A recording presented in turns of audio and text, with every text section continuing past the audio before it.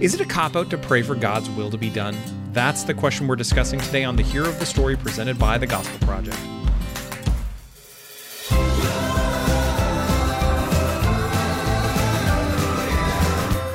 Thanks for joining us for today's episode of the Hero of the Story, a podcast to help you explore the big story and big truths of Scripture.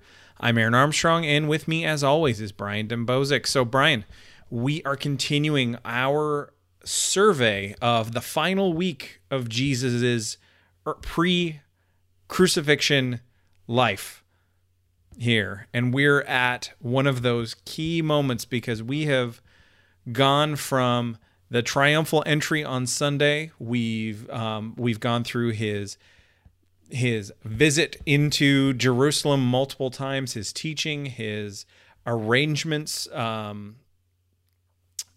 for the Last Supper, and now here we are. We're catching up to him right after that, and so this week, next week, we're in like this really tight time frame here, which is really exciting for us, isn't it?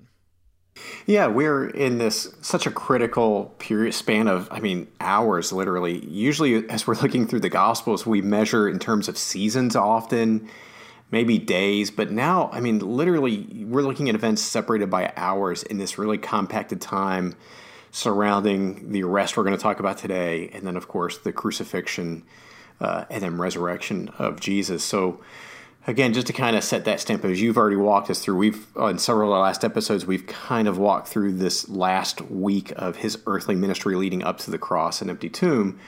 And the narrative that we're looking at today takes place really in the wee hours of Friday morning, maybe really late Thursday, the end of the day, into Friday morning, up until dawnish. It's overnight, that time period where Jesus will be in the garden praying Thursday after the Passover celebration, the Last Supper, and the upper room discourse. And then they go out to the garden at some point after dinner, so later in the evening, they're praying, and it's late enough that the disciples are falling asleep. And so it very likely is early Friday morning, technically. And that's when Judas and the others come to arrest. And then, of course, the trials happen right after this, leading up to the crucifixion at the early part of Friday itself, so as the sun rises. So that's kind of where we are in this time period. Yeah. And so we're going to be covering a really big chunk of Scripture today. We're looking at pretty much the entirety of the back half of Mark 14, rather. I'm going to just start that again. So we're going to be covering a pretty big chunk of Scripture today. We're going to be looking at pretty much the entirety of the back half of Mark chapter 14 from verses 32 through around 64, 65 kind of thing. It's so much that we've got so much to discuss that we actually aren't going to read that together today. So take 5 minutes. So pause the podcast, take 5 minutes, and then read it. and then come back. Come back. And then come back. So welcome back. We're glad that you're here. Here are some questions that we want to address that come up in this passage. I'm going to go with the first couple. Okay. So, first couple include this. Did Jesus doubt God's plan in the garden? So he's there, he's praying, he's saying, Father, if it's your will, can this cup pass from me? And we know obviously that it doesn't, but people will look at this and see, okay, what was going on there? Did Jesus not want to do what God had sent him into the world for? And the answer to that is no. No, he wasn't doubting God's plan, and he wasn't trying to rebel against God in any way, shape, or form. What we're seeing here is we're seeing the humanity of Jesus on display. He knew exactly what was going to happen. And we all know what was going to happen to him because we've read the story, we've heard the story. And so if you knew that was going to happen, that would be overwhelming. the weight of that is just inconceivable for a for a human to grasp, and it's just shocking, really. So what we need to recognize here is we do need to recognize the reality that Jesus is both God and man. And that's what this is telling. This is a keen reminder of that. We're very quick in many circles of Christians to point to his divinity and overlook his humanity. And this points us back and says, no, don't forget, he was like us. He was familiar with grief and sorrow and pain and temptations the same way that we all are, but he never sinned. So that's the first question. The second one is related to it, which is, what was Jesus talking about when, after he would pray, he would go back to his disciples, Peter, James, and John, and he would say to them, as he found them asleep, because he had asked them to pray with him, and he would say to them, "Your spirits are indeed willing, but the flesh is weak." What did he mean by that? Well, really what this is a reference to these three's genuine desire to follow and obey Jesus in the first part. So the spirit being willing, that's what that's talking about. But the flesh being weak is that reminder of even genuine desire falling short or failing. So believers who desire to obey Jesus can and will still fall short because of physical needs and desires at times. All kinds of things happen. It's not always overt sin. So those are a couple of key questions there. So another question we see is the first time Jesus goes off to pray before he returns to find the disciples asleep, and what he prays for specifically. He asks God basically to spare him of this cup. He says, "Oh, God, you can do anything. If it's your will, remove this cup, take this cup away, but nevertheless, not my will, but your will." And what exactly was Jesus praying for there? What did he mean? Was there potentially another way? And what was this cup? I think a lot of theologians like to discuss what the cup was. I think one of the more common understandings, it's the cup of God's wrath that Jesus was about to experience on the cross. I think that's a fair, good way to understand this. Any way you look at it, some people think maybe it was more the physical suffering itself. Some think it was the separation from the Father, because as Jesus became sin, he separated. The Father turned his face from the Son, and that was a unique thing, of course. So however this is nuanced, there's something going on here that Jesus is anticipating what will happen on the cross. And of course, he does not want to experience this, understandably, as you said, Aaron, fully divine, but also fully human. And so it seems like he in this moment, that is what he's stating. He's saying, if there's another way. Was there another way? The answer is no. And I think the basic way to understand this is because it happened. If there was another way, God would have done, the Father would have done something else. Mm-hmm. The fact that Jesus still had to go through the cross affirms there was no other way. The parallel passages to this, Luke 22:43, for example, mentions that an angel appeared to strengthen Jesus. It affirms that's God's way of saying, no, there is no other way. It must be this way. But in that love of the triune God, comfort is being provided to the Son. So there is no other way. This is an important reminder that this was the only way to provide salvation for people from sin. God did not do this lightly. He is not cruel. He is not sadistic. He did not have Christ endure the cross only as a secondary option, and this is an important discussion when people say there are more than one way to be saved. You can be saved in other ways apart from Jesus Christ. No, if that were true, then it makes God cruel, because why did he sacrifice his Son then? If there's another way to be saved, he should not have sacrificed his Son. What cruel father, what cruel God would do that? So it's important that we understand that there was no other way. This was the way. And don't miss also, this is not an argument between the Son and the Father.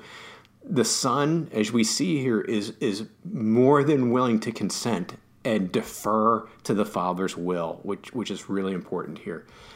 Another question is, practically after this, we see Judas comes and he kisses Jesus in betrayal. What was going on here? Why did Judas do this? Well, again, this would be the typical kiss on the cheek that we often see portrayed, and this was a sign of respect. It was a warm greeting, and it was done that was the signal for the crowd coming to know who was Jesus, to arrest him. While many would have known him by sight, we have to keep in mind this is the middle of the night. So it was dark, perhaps, and so it just, maybe they were from a distance as well, so they could identify quickly, okay, we know exactly who we're going to go, now let's go get them. So there was some strategy from their side why Judas had to do this. But don't miss also from the divine perspective, from a sovereign God's perspective, this just adds that element of wound, the sting. It wasn't, Judas, yeah, we kind of put him off to the side, don't we? When we think about the 12, we think of really the 11, and then there's Judas. But this man walked with the disciples and Jesus for 3 years before this. He spent time with them. We can't caricaturize him. It is more than likely that they laughed together. They had a good time together. They talked together. He was not the arch villain that had, nothing good within him. Whether he was saved or not, I don't think he was, but that's a different discussion. Yes. But, this is somebody who was a friend toward Jesus. Even though Jesus knew he would betray him, he knew what was going on. It's that extra salt in the wound, so to speak, of that betrayal. And I think that's important for us because when we think of Judas, man, how heartless was it for Judas to do this, to kiss Jesus on the cheek as an act of betrayal? But we do that too in different ways too. So there's a lesson baked into that act as well. Absolutely. It is probably the clearest violation of the third commandment, to take the Lord's name in vain, that you could get in a real life example. So another question here that is one of my favorites because it's kind of a gimme is what did Jesus mean by saying, "But the scriptures must be fulfilled"? So this is something that we are all about because we are all about the story of Scripture and how it all points to Jesus. And this is just one of those signal points in the Gospels that calls us back to that fact that we should always be looking at how Scripture, from beginning to end, as we're reading the Old Testament, that we need to read that with an eye toward Jesus, that we need to recognize that God's plan from the very beginning was to send the Messiah to come and die for his people, and that Messiah would be God himself. And that is this just opens us up to this bigger world and this bigger reality of what's going on in Scripture and incites worship in us. One other question that we've got is, was Jesus' trial even legal? So think about this. He's arrested in the middle of the night, early morning hours. He's taken to the Sanhedrin in the early morning, and they have this trial going on. They're trying to find some way to kill him, some reason to have him executed is how the text puts it. But they have a problem. They have no legitimate witnesses because they're trying to find something to pin on him, and it doesn't work because for a couple of key reasons. One is that they really had one thing that they could get him on from a Jewish law perspective, which is blasphemy, and we'll get to that in a minute. And that one, under Jewish law, Leviticus 24:16 says that blasphemers are to be put to death. But here's the problem. The Jews were not autonomous. The Jewish people were ruled by the Romans. And because they were ruled by the Romans, they had no authority to put anyone to death. They had to get him on something that broke Roman law, and there was nothing there. If they could get him on treason or sedition, two things that he didn't do, so rebellion against the Roman state, they could make it happen. And the Romans would be happy to execute him for that, because there have been plenty of false messiahs who did that and tried to lead the people into rebellion, and it didn't work. Instead, those messiahs ended up dead and didn't come back from the grave. So they're trying to get him on stuff like this. They can't get any witnesses to agree, so they've got this false kangaroo court going on until they finally get to the one thing they want. And so I'll leave that with you. Yeah, and that's why, you mentioned the trial. It's really trials. It's a series of trials. You have Jewish trials, you have Roman trials. You got Jesus going back and forth between Herod and Pilate and the Sanhedrin and so forth. And it just exemplifies what you're talking about here, Aaron, that they're trying so hard to convict him, and there was a reticence to convict him. We even see this at the very end with Pilate. There's a reticence to convict him. But they finally relent, because I think at that point, they were worried the crowd was so riled up. Had they not, then they would have a different riot, and then they're going to get in trouble with Rome for a different reason. So, yeah, just this series of trials, shadiness. It was overnight as well. I think that violated Jewish law, that the trials could not have been overnight. And so just everything's going wrong. And so what they're driving toward is that from the Jewish perspective, what sealed the deal for them, and they knew this going in, they had been looking for cause to prove this, but it's proven at the trial, because if you look at Mark 14, verse 61 and 62 specifically, you see they're questioning Jesus. He's quiet, fulfilling Old Testament prophecy, by the way. And then you see the high priest question him and ask him this point blank: "Are you the Messiah, the Son of the Blessed One, the Son of God?" Now, that phrase right there, it's basically asking, are you claiming to be the Messiah? Which, that alone probably would not have been prominent. There have been others who had claimed to be the Messiah before. Many false messiahs had gone. It's that last part, the Son of the Blessed One, the Son of God. If you look, that had gotten him in trouble before when he referenced himself as the Son, and that was enough to be a blasphemy. So basically, the high priest is basically asking, are you a blasphemer? And Jesus responds in verse 62, I am. Mm-hmm. Now, he goes on. We're going to come back to I am. It says, I am, and you will see the Son of Man seated at the right hand of power and coming with the clouds of heaven. And in 63, the high priest tears his robes and said, why do we still need witnesses? You have heard the blasphemy. What is your decision? They all condemned him as deserving death. So what happened there is Jesus, when he actually does speak, we see he directly claims to be the Messiah, the Son of God. And those first two words in verse 62, I am, are sufficient. As we've talked about on prior episodes, that is connected with Yahweh, the name of God from Exodus 3:14, I am who I am, or timeless existence, that notion. This use of this phrase has gotten Jesus, I would say getting in trouble, but that has come up in prior debates and arguments for the same reason, for claims of blasphemy. So basically, you can paraphrase it this way. The high priest says, are you claiming to be Messiah, the Son of God? And Jesus says, I am the Son of God.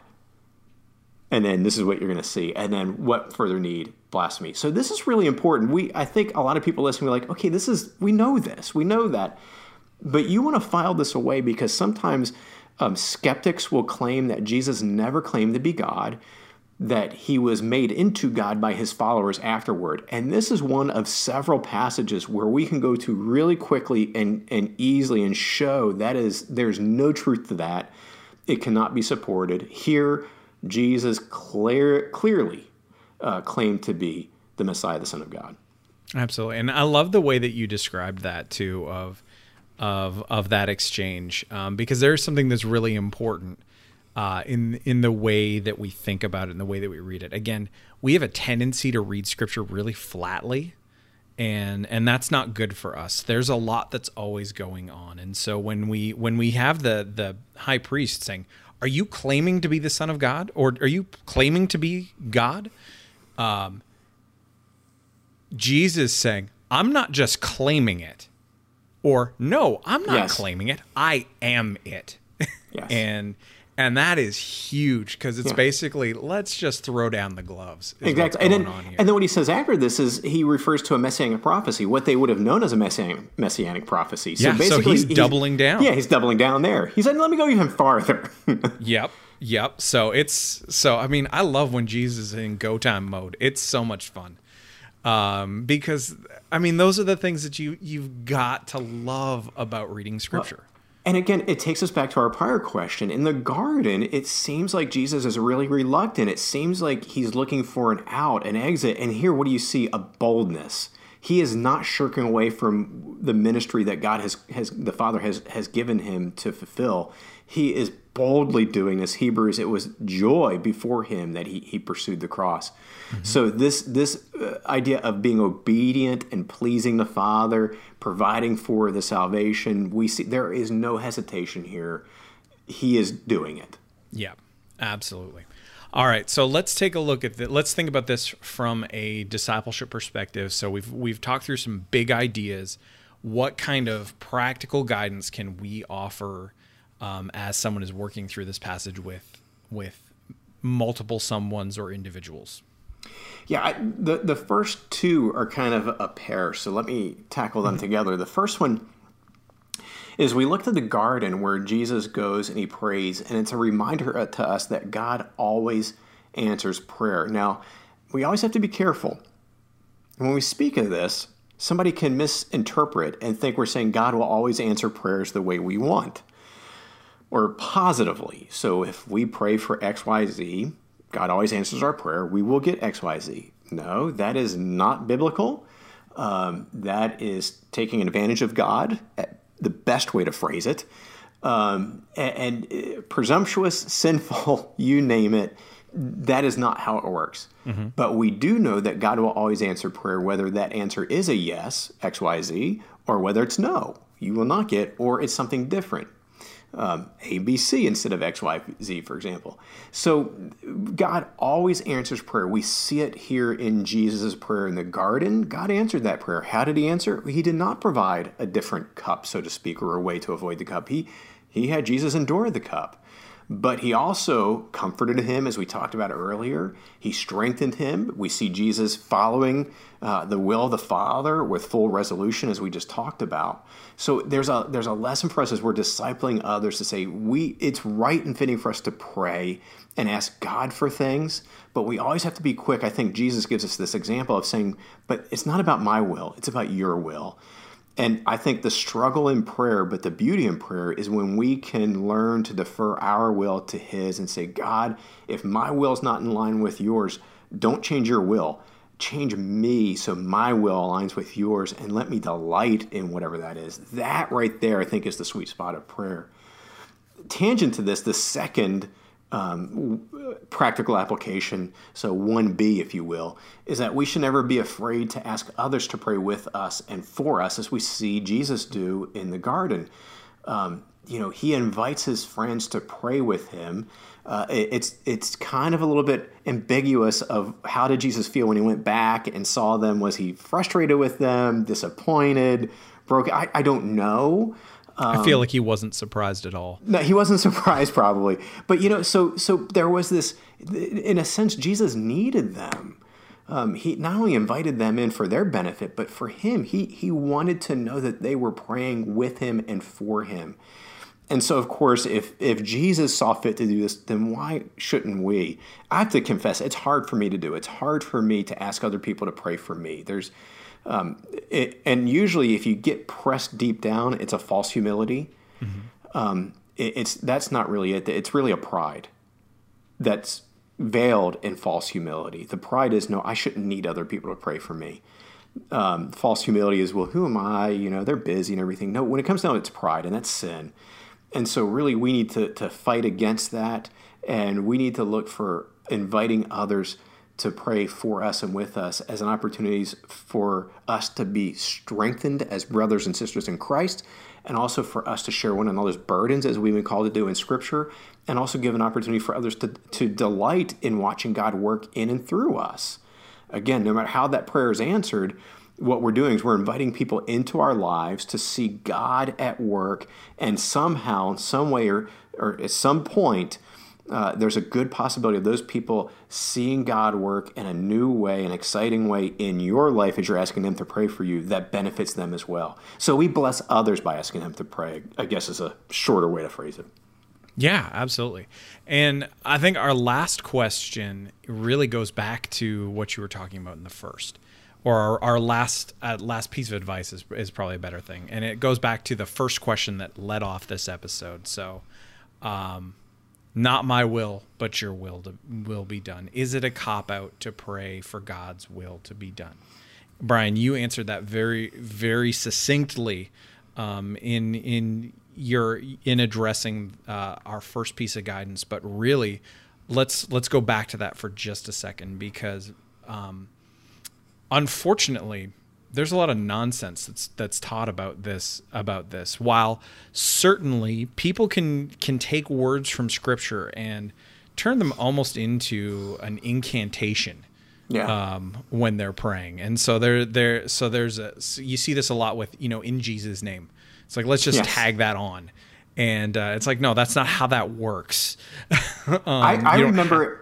I was discipling some people, and I was on church staff somewhere, and this conversation came up, and some of the people actually thought you had to literally end a prayer that way, and if you didn't, it was an error. Right. And so we had to talk about that. And it's like, no, It's not a magical incantation. Right. Right. And that's the thing. And so sometimes people can legitimately use this idea of your will be done in that same kind of way. More often than not, people don't do that. There's been some really bad teaching that's been out there for about 10, 15 years kind of thing that has outright stated that to pray that God's will be done is a cop-out, that you're not being brave or bold enough. That is, in theological terms, hooey. It is nonsense. It is just not true. It is wrong, and it's outright evil. What instead is true and right is 100% of the time to be praying for God's will to be done. Because when we are asking for something like that, if we are asking in a genuine heart, out of a genuine desire to please God and obey Him, we are acting in humility. Yeah. So. And again, we have to be self-aware to recognize that even in prayer, this beautiful spiritual discipline, we can be wrong. Selfishness can drive. We can go to, and sometimes even the request seems reasonable. And somebody was like, no, that's a reasonable prayer request, but it's rooted in selfishness or some other inappropriate motive.